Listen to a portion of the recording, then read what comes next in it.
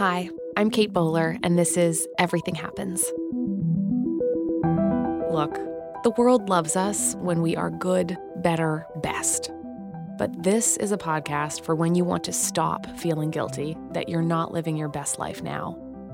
We're not always celebrating our Zen-like mindset.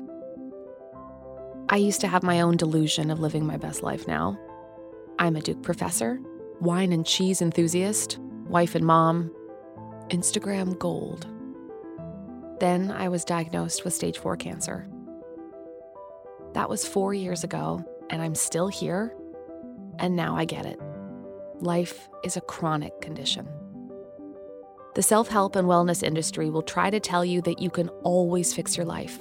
Eat this and you won't get sick. Lose this weight and you'll never be lonely. Believe with your whole heart and God will provide. Keep this attitude and the money is yours.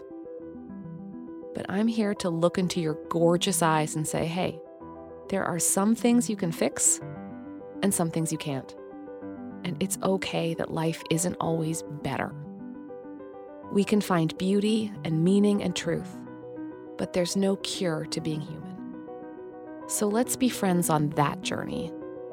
Let's be human together.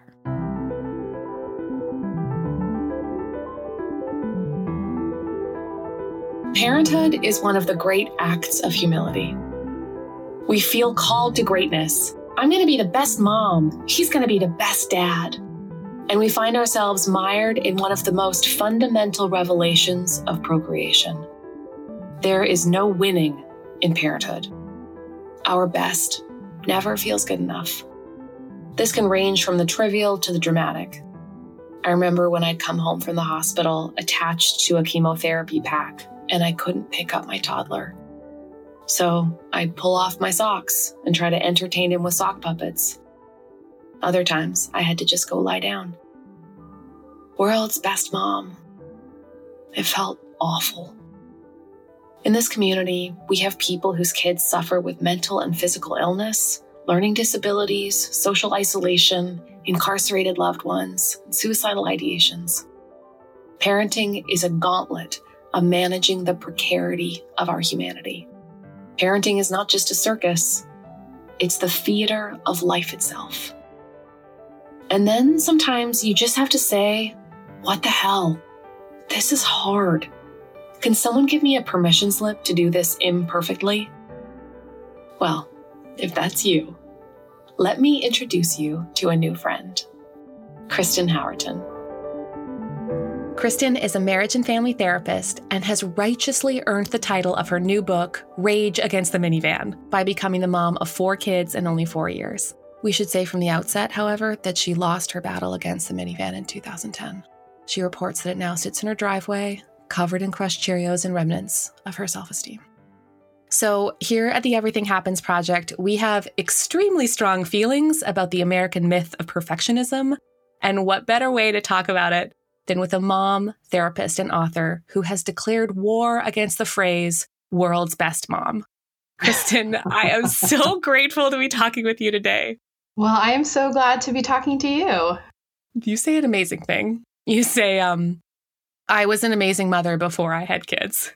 What did you mean by that? So I was so good at it before. I just imagined myself as this mom who was just going to be like super breezy and like wear linen and just have my kids on my hip and like probably an organic baby carrier. And then they would be quiet and like we would go to art museums and eat in meadows. All your photos would be on those photo couches for every Christmas photo. Yeah, my life would just look like an Instagram feed with like one of those really bright filters on it. Like kind of hazy and bright, the one? Yeah. Where you're constantly just a little surprised, like your eyes come alive and you're like, this, the camera? Oh, this kid, this like super easy kid that's just like hanging on my knee and not playing with like an electrical outlet. Yeah.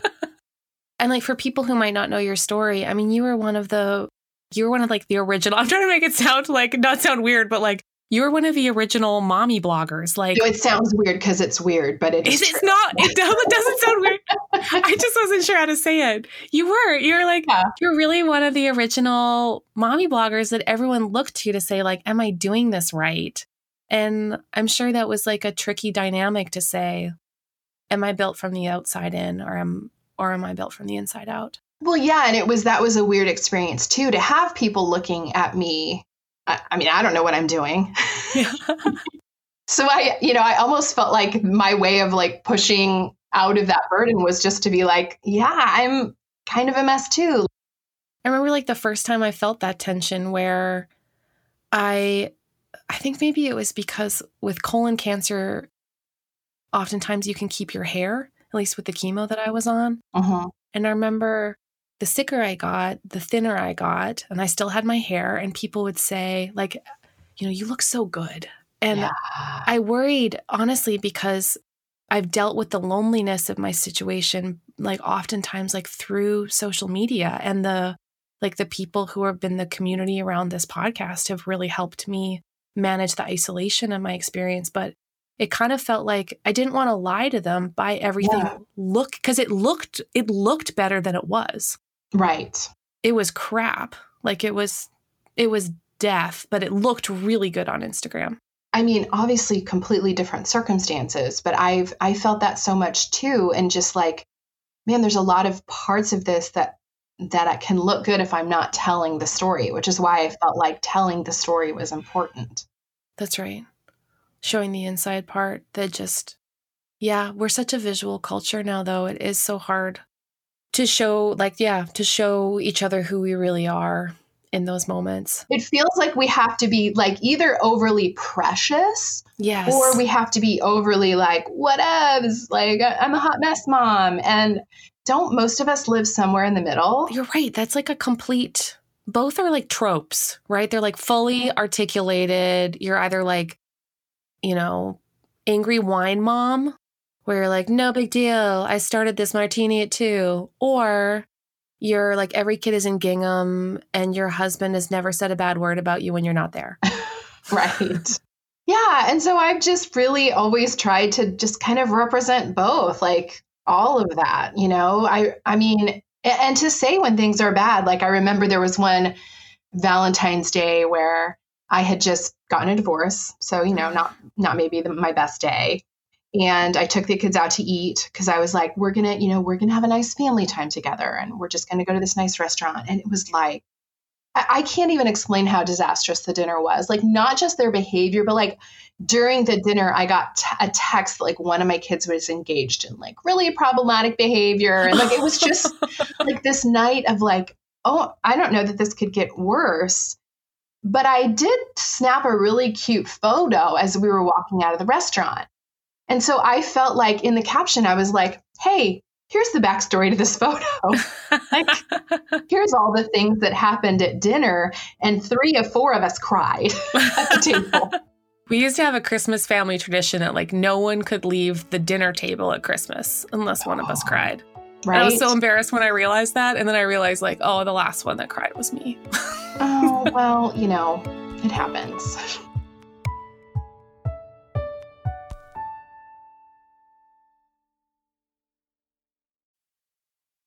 You have a very soft, tender heart for people for whom motherhood has been really painful. There's a lot of people in our listener community here who've suffered a great deal with infertility and miscarriage.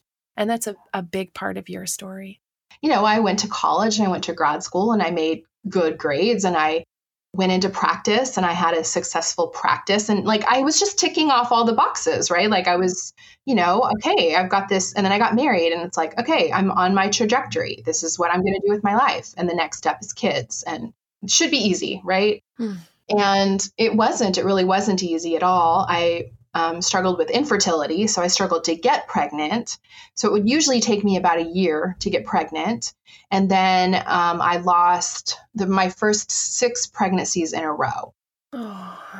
And that was really devastating for me because it felt like a betrayal of my own body. Like my body wasn't doing what I wanted in life. Yeah. And, I think for me, I was in my late 20s.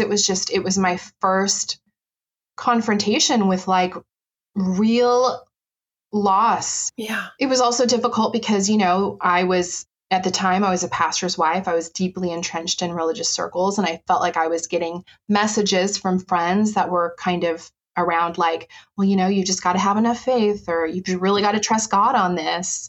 And it felt like people were basically telling me like, if I had enough faith, that maybe this wouldn't be happening, or maybe the outcome would be different. And that was really painful.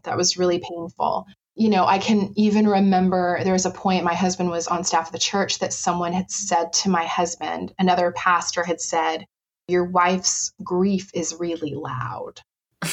Because I was struggling. And I was not super quiet about it. And when people were starting to hand me the tropes of like, you just got to trust God, I would push back. I would say like, I don't know that God is going to grant me this, and I'm still in pain. Yes, totally. Totally. Actually, the unfairness of this is still ongoing, but thanks. Yeah. And so it was a bit of a personal crisis of faith, but then it was also sort of like this difficult, lonely space of being in a lot of pain and feeling like I wore out the statute of limitations on pain with my church community. Oh my gosh. And that volume metaphor is like so intense. I'm sorry that your tragedy is too loud for us. It felt a little bit like people wanted me to like tone it down because it like looked and felt bad for Christianity, right? Like here, one of our pastor's wives is really struggling, and like, let's not lean into that. But God is a good God, so let's just move on. God is good all the time. Just don't look over here. Don't look at this lady. Enter fog machine and out. That's why they buy those fog machines, is to let those of us with tragedy transition out. Totally. We want the biographies of our lives to be meaningful. We want our lives to say something about like, God's love for us and our place in the world and us having meaning and purpose and stuff. But like when our story and especially our pain is supposed to be something that says who God is, it really forces us to have to like create proof pretty quickly that like God is who we think God is, and like that is a big burden for any one life to bear. I can remember, after I'd been through pregnancy losses and had adopted one child, and I had 2 full-term pregnancies, and then I adopted another child from Haiti. And we were in Haiti during the earthquake. I was down there visiting him. He ended up being able to come home a few weeks later. And I can remember the church that I was involved in at the time. And the earthquake was still pretty fresh. They wanted me to come and talk about my experience in Haiti and then how it all like worked out because Kembe came home. And they wanted me to get up and tell a story. But as I met with, the person who was like in charge of putting the service together, it became very clear to me that the story they wanted to tell was that I went to Haiti and I was part of this horrible earthquake, but it all worked out. And I remember telling them, like, I'm so sorry, but I can't do this because there are still people in Haiti that are looking for loved ones, that have lost parents, that have lost, like, I can't make the Haiti earthquake. Yes, tidy enough for you. I can't do it. But they wanted me to. Well, because your story had all kinds of complexities to it, right? Like you're like visiting Haiti sometimes as frequently as like every 3 months or so to like visit the son you're going to adopt, and like you're there with your other daughter, and then the world ends. Like the ground starts shaking. In those moments, I'm sure it was absolutely terrifying. It was horrible. I mean, it was probably the most stressful thing I've ever experienced in my life. And it was horrible for me, but I got to fly out. I got to have my country fly me out on a military plane a few days later, and I got to fly home to an intact house and an intact family. Yes. And it was still so horrible for me. And so it was, this was so much trauma for people in Haiti that I was like, I cannot put a pretty bow on this earthquake story. In giving this testimony, I render an entire country's tragedy absolutely illegible. Like, I don't feel like, well, the earthquake happened and then I got my son. Like, no, I feel like the earthquake was horrible for everyone involved. It was terrible for me. I had PTSD for several years. It was terrible for everyone there. Like, I don't think God used an earthquake that decimated the lives of thousands of people to bring my son to me. And I can't cooperate with that narrative. Okay, new t-shirts. I can't cooperate with that narrative. It's like exactly right. I mean, because you're balancing this so intentionally, like, you know, you self-identify as a catastrophizer, but like that isn't out of nowhere. You've had miscarriage and complicated adoptions and, you know, surviving natural disasters. Yeah. And like sometimes the worst thing actually does happen. And it's hard to unknow what it feels like when the bottom drops out. Well, it's funny. I was just talking with another therapist the other day, and we were joking about that old trope, what doesn't kill you makes you stronger.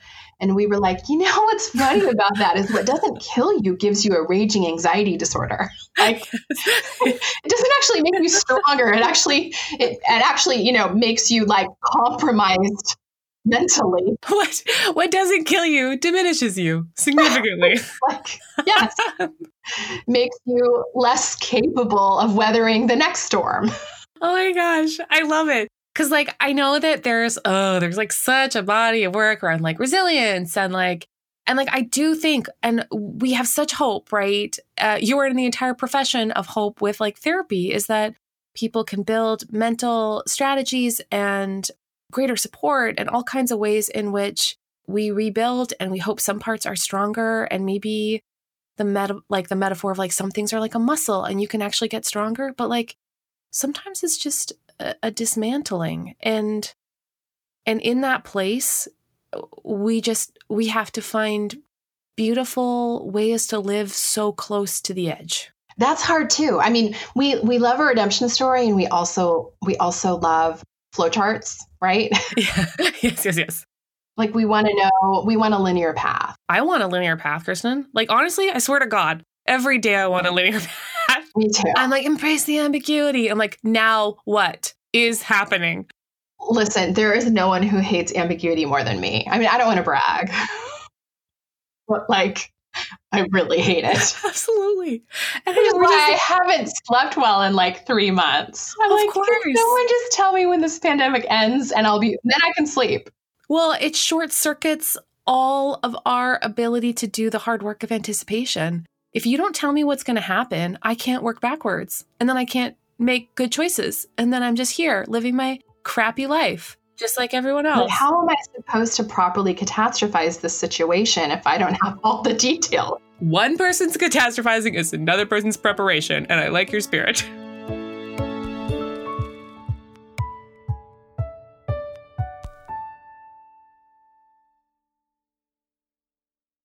You're like, I refuse to adopt this narrative is part of your adoption story. And I love the fact that you're just like resisting the victory narrative of like, well, but then you got these kids, and your kid is a reward for like all that hard work you put in. Congratulations.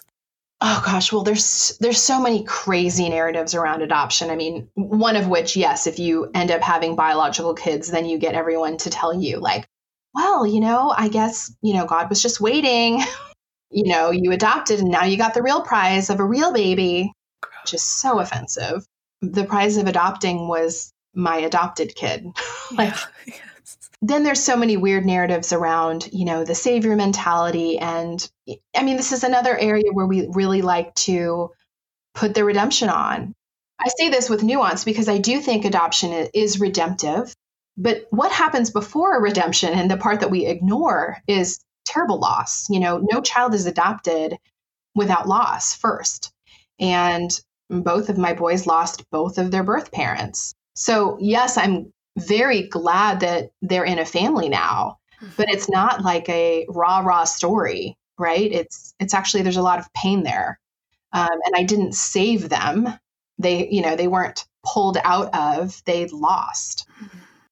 you're so explicit about this also having racial overtones as you're navigating the complicated work of transracial adoption. So as far as I understand, so you're open to adopting a kid of any race, and you've done all this work in anti-racism, but like looking back, it sounds like you're a bit more ambivalent about how much you knew at the time about the transracial adoption process or experience. Yeah, I mean, I felt like I was informed, and I felt like I was anti-racist, and I had read some of the books, but I just don't know that you can be fully prepared for all that means until you're parenting a child of color. Yeah. I think I'm still learning. I'm constantly learning. And I'm also a firm believer that you have to do some outsourcing in transracial adoption. Like, I will never understand what it feels like to be a Black person in America. And so my boys need to have access to people who know exactly what that feels like, right? Not just the mom who like read a book. Like, here, let me theoretically explain to you what another author said about being Black. Like, they need access to their community and other adults in their community. So that's just been a really important part of our family, is that they know Black adults who they can talk to about this experience.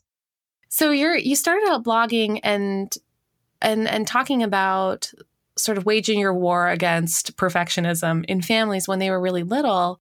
And now you're raising 2 young Black men in today's America. Like, how are you having these conversations around race in a transracial family?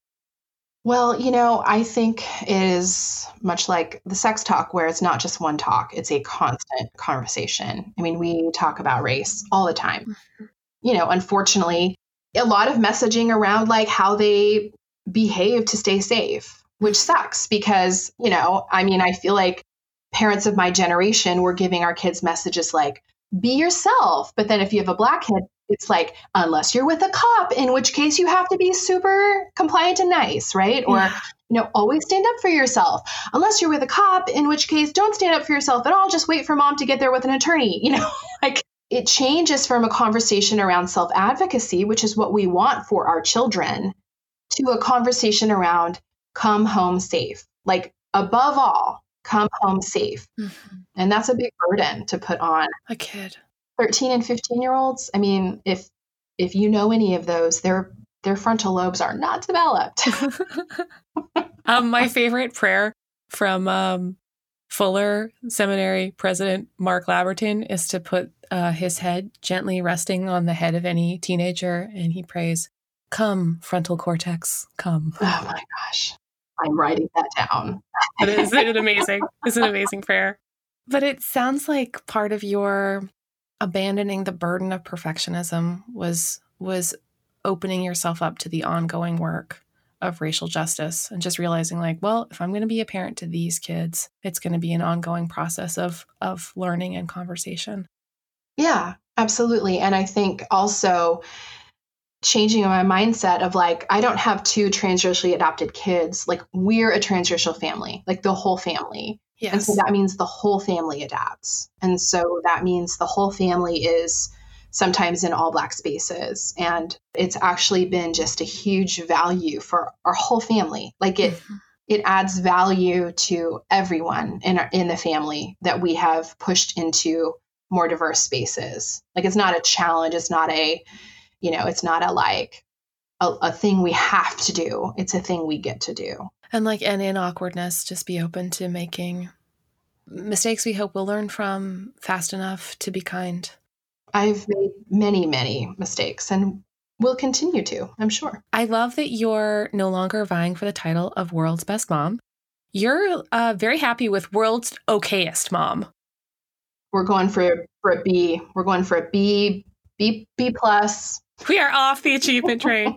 I love it. Because you started out in the blogging world when parenting blogs were full of like craft ideas and homeschool lessons. And yes, you have this lovely suggestion of framing the idea that like we can opt in and out of certain models of parenting.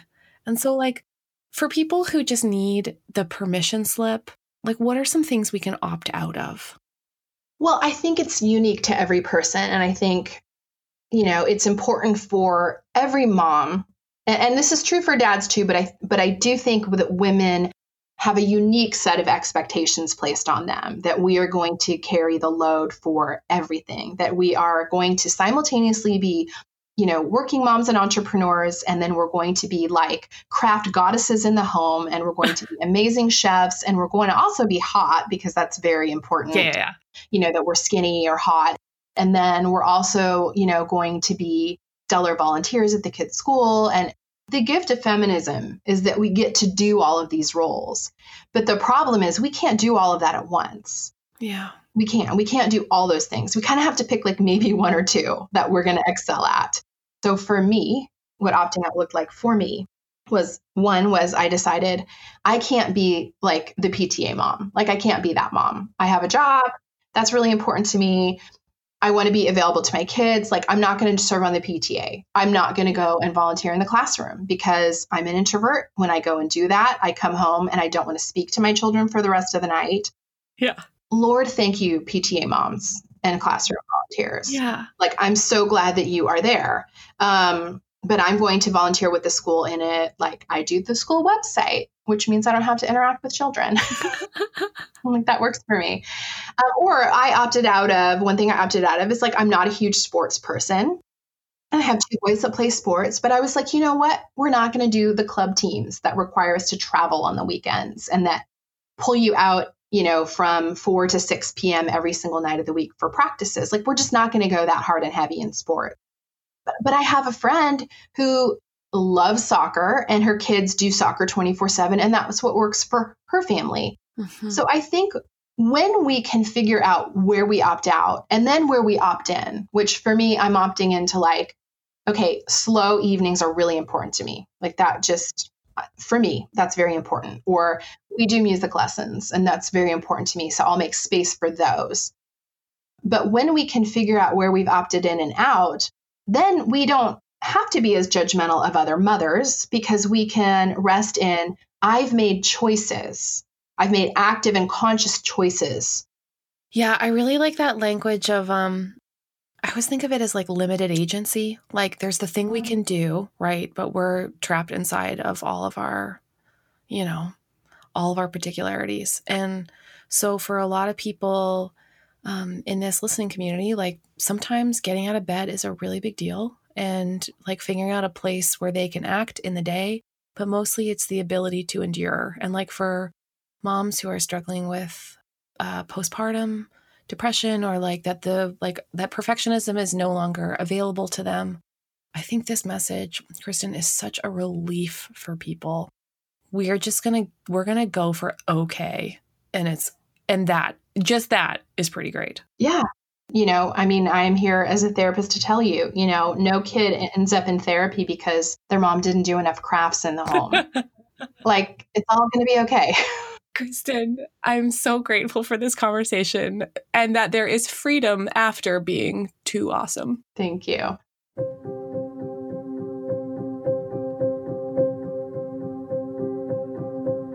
Maybe when we're honest, we want to be the best parent, best spouse, best friend, best kid, best employee. But when the bottom drops out, when the pregnancy test is negative, again, when the divorce papers are filed, when the dream for a career is dying, when your body can no longer do what it once could, we quickly realize best may not be possible. So, I don't know. Let's opt out. Let's opt out of expecting that every day proves our worth. Let's opt out of comparing our current selves to our past selves. Let's opt out of buying into the idea that dependency is a burden. Let's opt out of equating our value with our job title. Let's opt out of believing that if our bodies don't work like they did, they are broken. Let's clear up a little mental, emotional, and physical space for something that doesn't always feel true. Yes, we are not what we hoped we would be, but damn if we are not something wonderfully close to enough.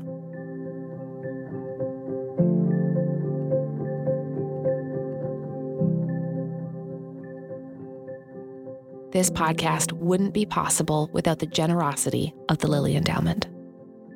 Huge thank you to my team, Jessica Ritchie, Keith Weston, Harriet Putman, and JJ Dickinson. So, fun fact about the podcast world, your reviews matter. Would you mind taking a minute to write a review on Apple Podcasts? It would mean so much.